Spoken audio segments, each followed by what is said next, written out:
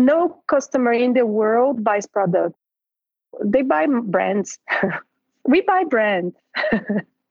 We buy relationships.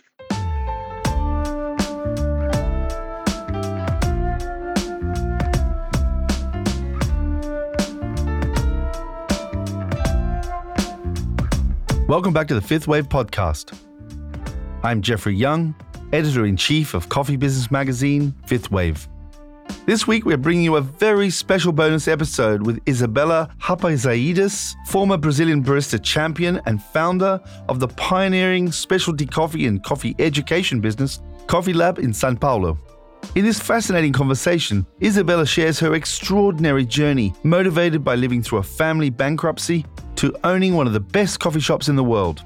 She also discussed the importance of loyal relationships with coffee producers and why learning to manage people has been one of the most challenging yet rewarding aspects of her career. Welcome, Isabella. Thank you so much. I'm so happy to be here. Excellent. Well, I wonder if you give us a bit of background on yourself and how you came to work in coffee. My family went bankrupt. That's the beginning of the story. That's a good start. And it was in 2000. Actually, the bankruptcy was far before that. But it was 2000 when I really didn't want to drop out of college. And then I needed more money to go on paying for tuition because I'm a psychology major. And then a friend of mine asked me to help her on a project that involved coffee. And actually, I got to know the guys from Ipanema Coffees by then in this project. And then a few months after the project was ready and going, they invited me to work for them. And then that's how I began. That's how my coffee career began in Ipanema Coffees, which was a very good start. In 2000, and I was working for them, and then I got to know coffee. It was more of a managing job, but I like tasting things, and it's easy for me to taste things. And then I got really involved with coffee itself because it's so complex and interesting. Somebody convinced me to participate of the first Brazilian Barista Championship. I didn't want to, but then Alf Kramer he convinced me to join the competition, and then I did, and then I won, and my life changed. That was how it always started. It was 2000, and then 2002, there was this plot twist that actually led me to be in coffee until now. So it's been 22 years, yes. And so you created what many people believe is one of the best coffee shops in the world. What if you tell us a little bit about Coffee Lab? It was never meant to be a coffee shop. Actually, I still don't think it is a coffee shop. It's amazing. People say, but this girl is really weird. She started because of bankruptcy, because of money, and then she never wanted to have a coffee shop, and now her coffee shop is one of the people's favorite. No, yeah, but that's maybe why. Maybe why, just because I didn't actually plan so much all that. I was so careful, and I'm really afraid of going bankrupt again. So I'm really careful with everything I do. And I really don't want to work with things that I don't feel comfortable with. And then Coffee Lab came. First it was the school, and then Coffee Lab is a school, actually. We're a school since, it's been 18 years that we officially opened as a school. And I love teaching. And I think for specialty coffee, which is such a brand new product in the world, it's so important to educate. And I like education, and it's in my blood. So opening school was a natural thing. And we teach over 2,000 students a year. It's a lot of people. And nowadays, it's been a while. We have a lot of students, and we teach roasting and baristas and home brewing and cupping and business managing related to coffee, which is one of our favorite subjects nowadays. And then I felt in 2003 I started studying roasting more deeply because I love roasting. This is my favorite subject in coffee is roasting. Because I think for us to be a good roaster, we need to be a great cupper. This person that cups coffee. And so we need to know that very well so we can buy coffee well, because in my opinion, 70% of the quality of the cup is the raw material is coffee itself, is the green coffee quality. The rest is for us, I mean, we're supposed to not to damage what the producer did. And so I started working with roasting and studying and equipment. I love equipment. And I fell in love with roasting because first to roast well, besides cupping well, we need to know the culture, consumption culture around where the coffee is going and the equipment where it's going to be brewed, and all these decisions. They're so complex and there are so many to be taken for you to roast well that I fell even more in love with roasting than before. I mean, with coffee itself. And then I felt the need to study and develop a methodology myself. And then I bought my roaster. I studied with Tim Wendelboe, with Peter Dupont, and so many others, I mean, before them. But that was when I decided to buy the roaster and to actually be Coffee Lab as it is today. And especially to find some producers that are amazing, that have amazing coffee, but didn't know that, or didn't know how to sell their coffee better, or didn't even know they have great coffee. That was one of my main goals. Was to find these hidden, so to say, coffees, even for the producer themselves.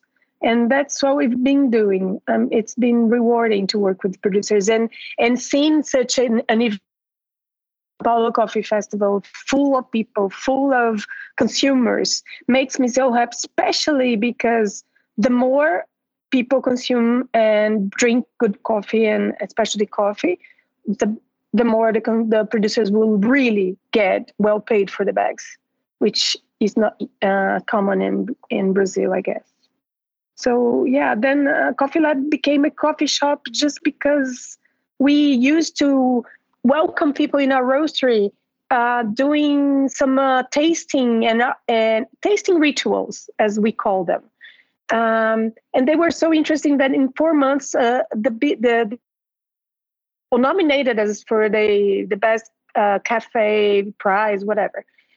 And we weren't even a coffee shop.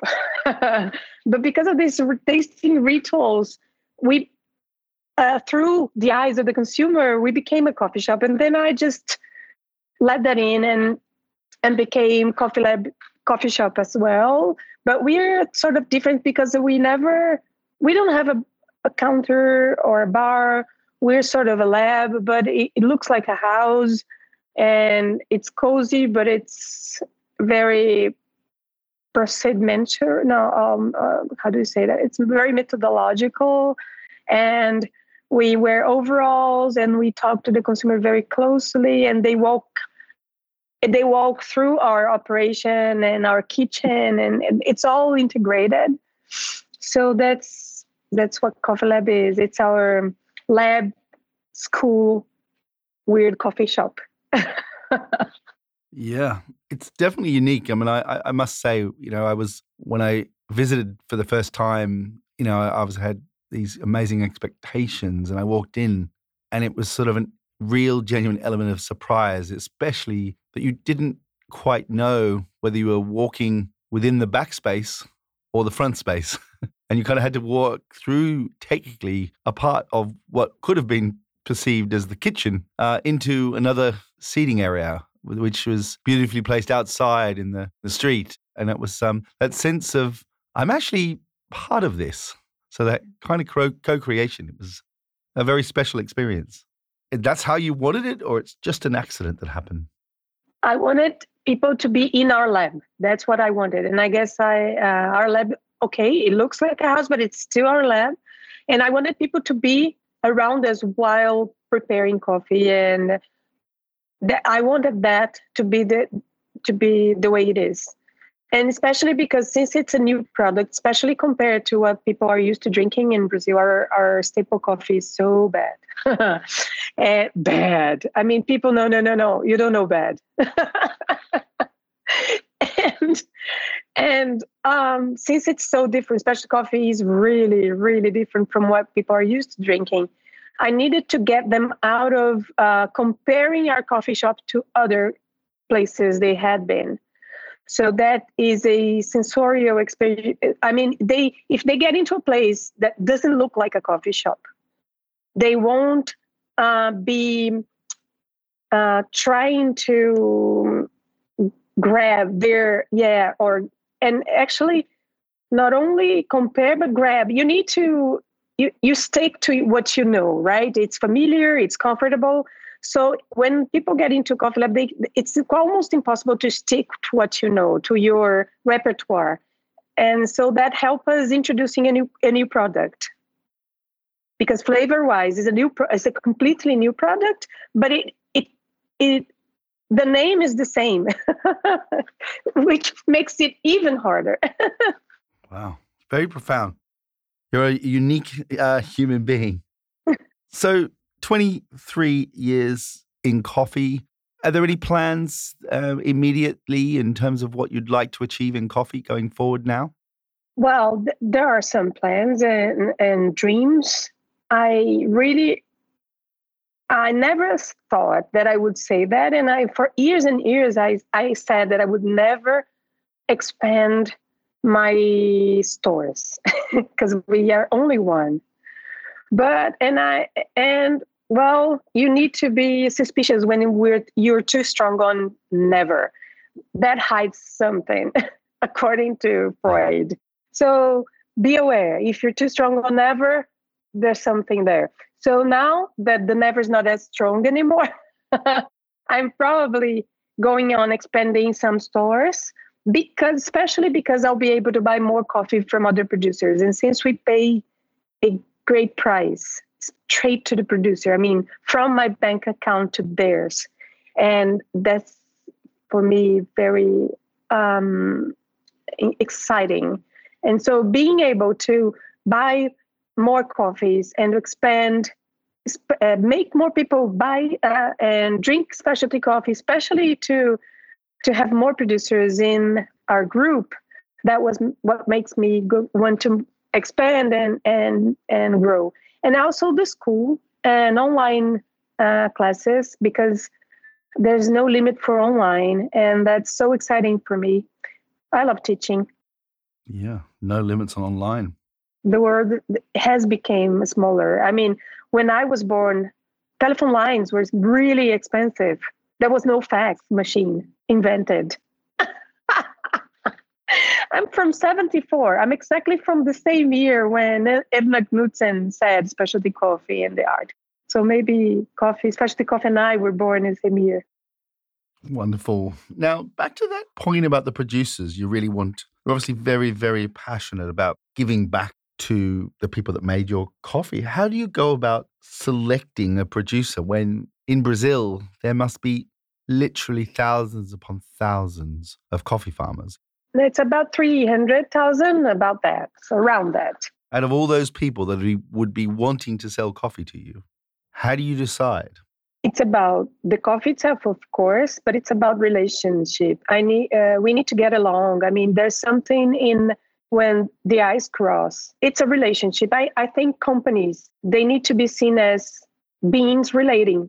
I mean, the company is a being relating to the consumer or to their customers.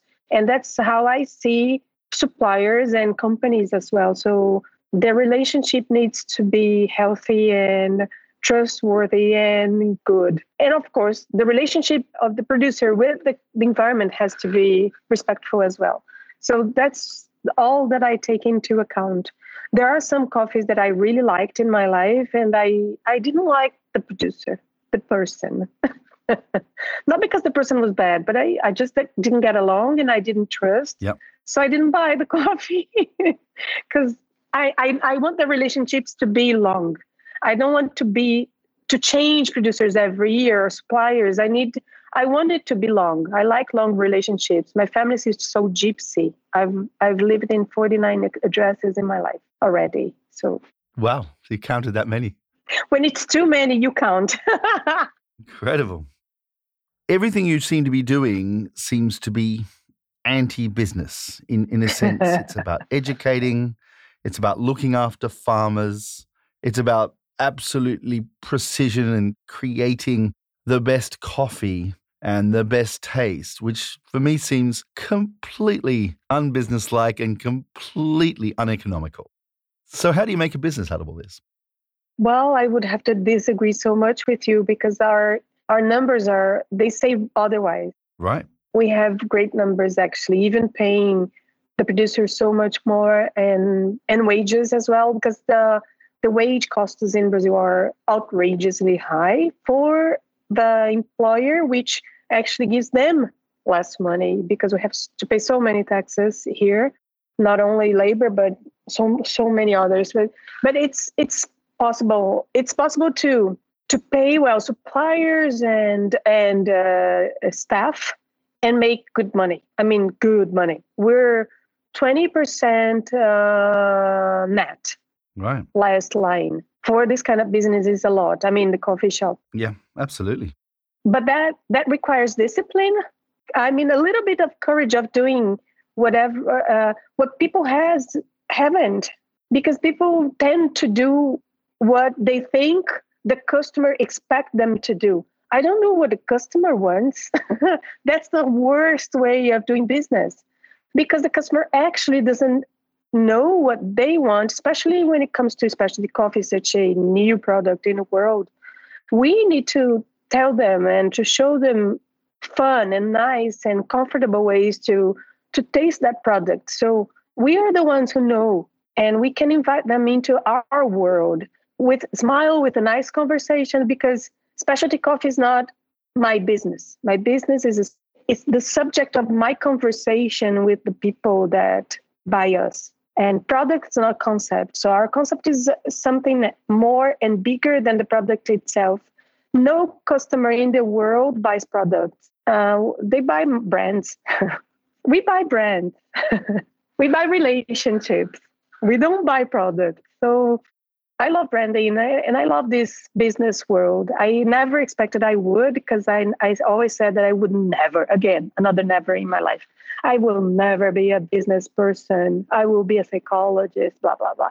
But then I became a business person. And in the beginning, it was so hurtful for my soul because in my mind, being a business person would be exploiting people. And I found a way to be a business person, make my money and respect others and in the limit of that capitalism allows us to do so. And so I like business. But you need to be disciplined. You need to respect your cents because the cents are the ones that actually make you rich or take you bankrupt because you don't see them leaking. You see big leakages, you see big losses, and you react to them very fast, or sometimes not, but usually. But when the small cents and the small money is leaking, you don't see that. So if you're not really careful, you don't make money. And especially in coffee shops. I love retail, food and beverage retail. I really do love nowadays, and I consult for a lot of people in this. We need to be very smart with our cents and how we organize our procedures so we can actually be careful with this, with all the cents and we can't lose anything that is excessive. We have to be smart on pricing, which I don't think especially coffee has been so much because we have a narrative of being special, of being traceable, and the farmer and the family and the taste and the floral notes and the nose and the mouth and blah, blah, blah. We have a rich and sophisticated narrative, and we charge just $1 over Starbucks, for example, or other whatever wave coffee shops around. So that's not smart. That's giving the consumer a double message. That's not good. So we need to be more smarter on charging and not be afraid, because people, again, there's a limit of buying things. Of course it is. But we deal with a product, in my opinion, that it's so affordable to so many people yet, that if we don't charge as well as we tell the story, people will be suspicious about our story. So the margins can be better. And people are so afraid of the customer. The customer is you as well. So if we just remember that we're people relating. We're people relating. The consumer is a person relating to you. That is a person that has the company. We make smarter decisions, and we need to be very disciplined, I guess. Coffee requires discipline and precision. Money, the same. And the creativity and the way you're gonna talk and express your standpoints or your product, that's when you need to be more creative and actually express yourself more. The coffee shops around the world, they're so similar. The menus are similar, and we're just so young, I mean, as an industry, and the coffee shops already seem so similar. Why? That bothers me a little. So you really are the Steve Jobs of the coffee industry in a way. You know, that dare to be different.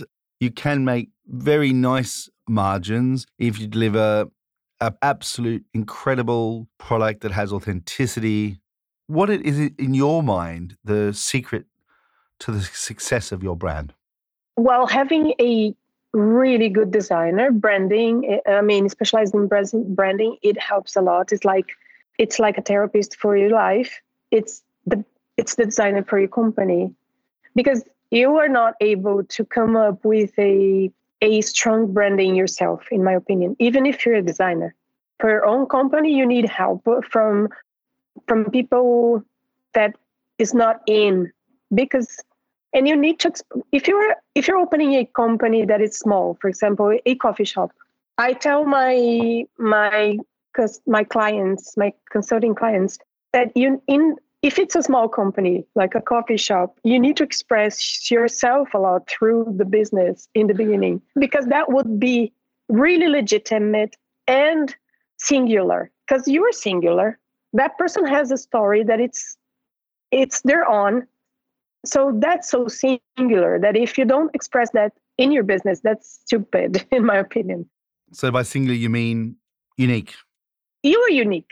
Your story is unique. And then why not use that as the raw material for the beginning of the construction of your brand? Because in the beginning, Coffee Lab and we were very alike. Now we're so different. And we really we even have arguments, me and Coffee Lab. And good conversations, because we're different now. But Coffee Lab is 18 years old. I mean, it's an adult now. It knows what it wants and where it wants me to take it. But in the beginning, we were very more close, like a child. So you need to have a good designer. You need to express yourself. You need to tell a story, because really, it's all about telling stories. It's always been Coca-Cola when it began. Come on, somebody had to tell that story. Now we don't need anymore, but somebody had to tell the world what that dark liquid was. Weird tasting. So we have to tell stories, and our story is unique. So why not use it as material for your brand construction? And of course, I mean, the visual identity of that expression is the last thing you have to think. And people usually begin through the symbol, the design, the typography, the font, whatever. And no, it's the last thing. You have to know your personality, your values. That's not bullshit. That's real. That's your main material to work. And then if that doesn't become your entrepreneur manual, you're failing.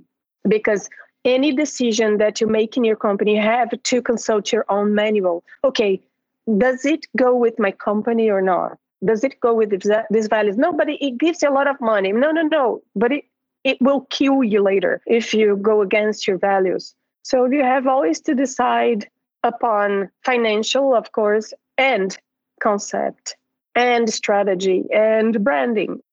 And never forget it. If you have a business, it's about people. It's about managing people. So you have to like managing people. You have to. You can't run away from that because it's really about people. Visual identity of your brand, in terms of first look, a little fox. And for me, it feels quite friendly. And as a sort of a first visual, can you tell me why you chose that visual as the icon of your brand? First of all, I didn't. The designers did.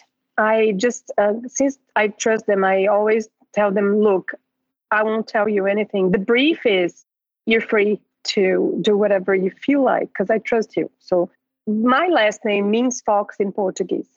That's why.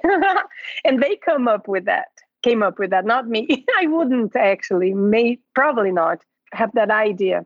Because in the beginning, it was a cup with a foxtail. And then the rebranding 18 years later, the designer decided to keep the fox and get her out of the cup. And now it's sassy and charming and artsy. Fantastic. Now, you also mentioned a really important part of business is actually managing people, and you have to like that. How have you learned to become a leader? Was it a journey that you were on, or was it instinctively from the beginning? I wish.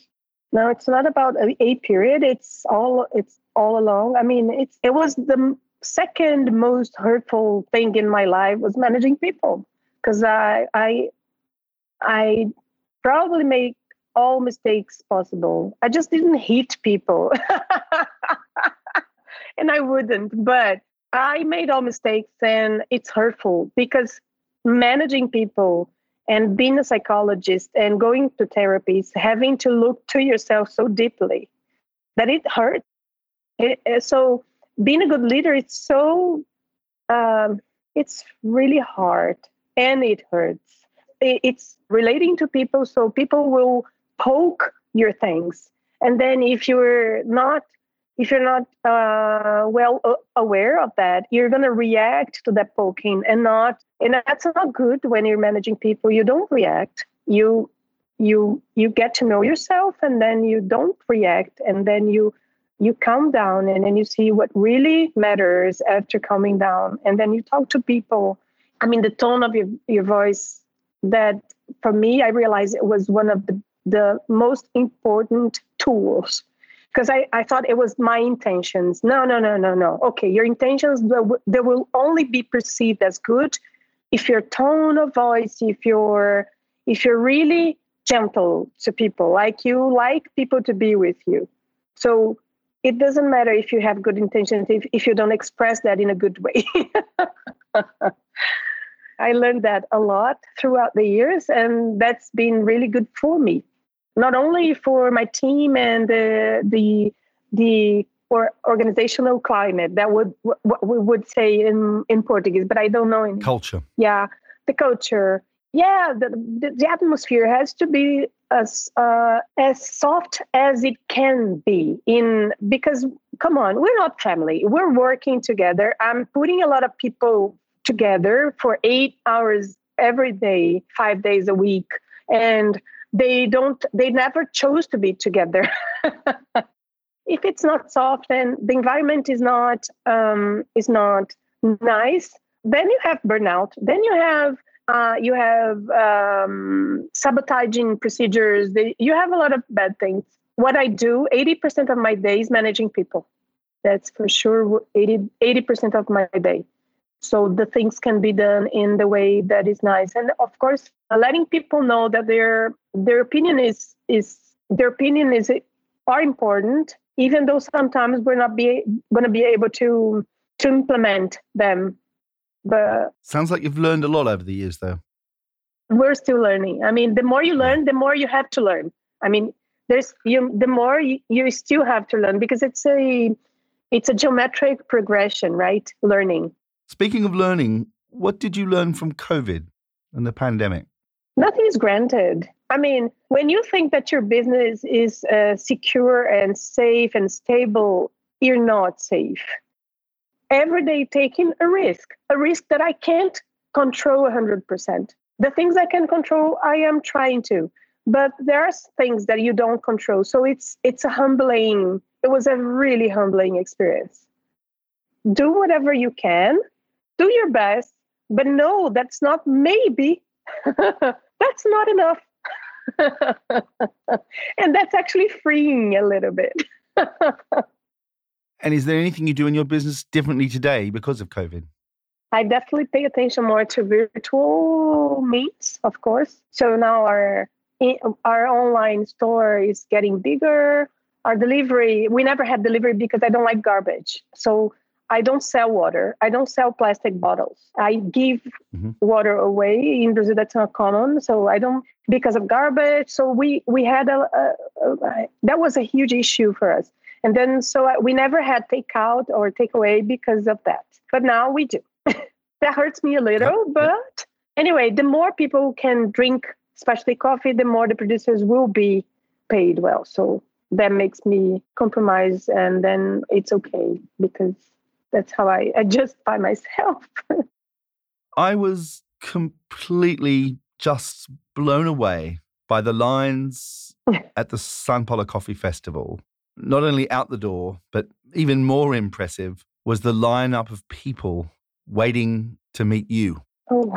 And the photos and the shaking of hands. And clearly you are, a true celebrity in the world of Brazilian specialty coffee. And there are a lot of people that wanted to just meet you for the first time, have their photo taken with you.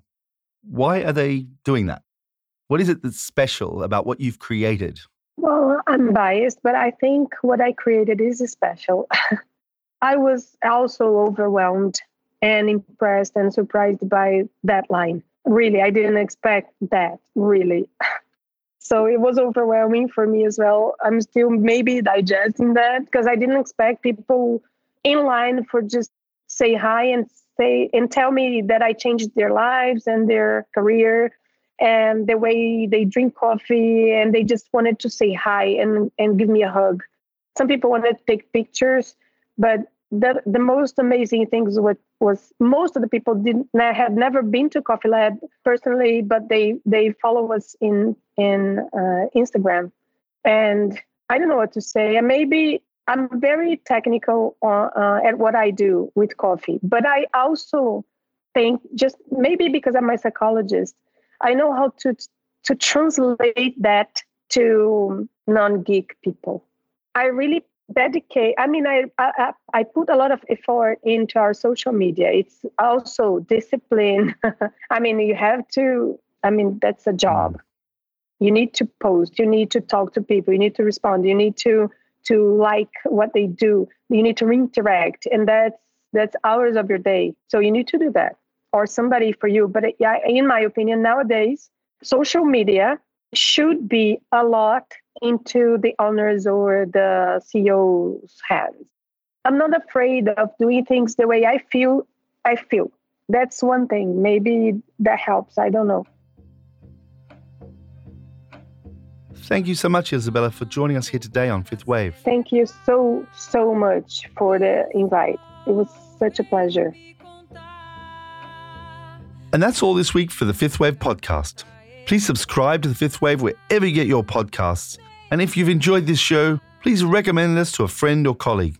And if you want to stay informed, visit worldcoffeeportal.com to get access to the latest global coffee news, including the weekly coffee dose, our weekly newsletter collecting all the big coffee news stories of the week. Link is in the show notes. This episode was produced in the one and only Serendipity Studios in glorious Camden, North London. It was produced by myself, Jeffrey Young, Hannah Heath, James Harper of Filter Productions, and sound engineering by Chris Brister. And this week's song, in collaboration with the Coffee Music Project, is actually a song from Isabella's sister, Isadora Canto, and the song is Correnderas. And until next time, stay safe, stay passionate, and stay caffeinated.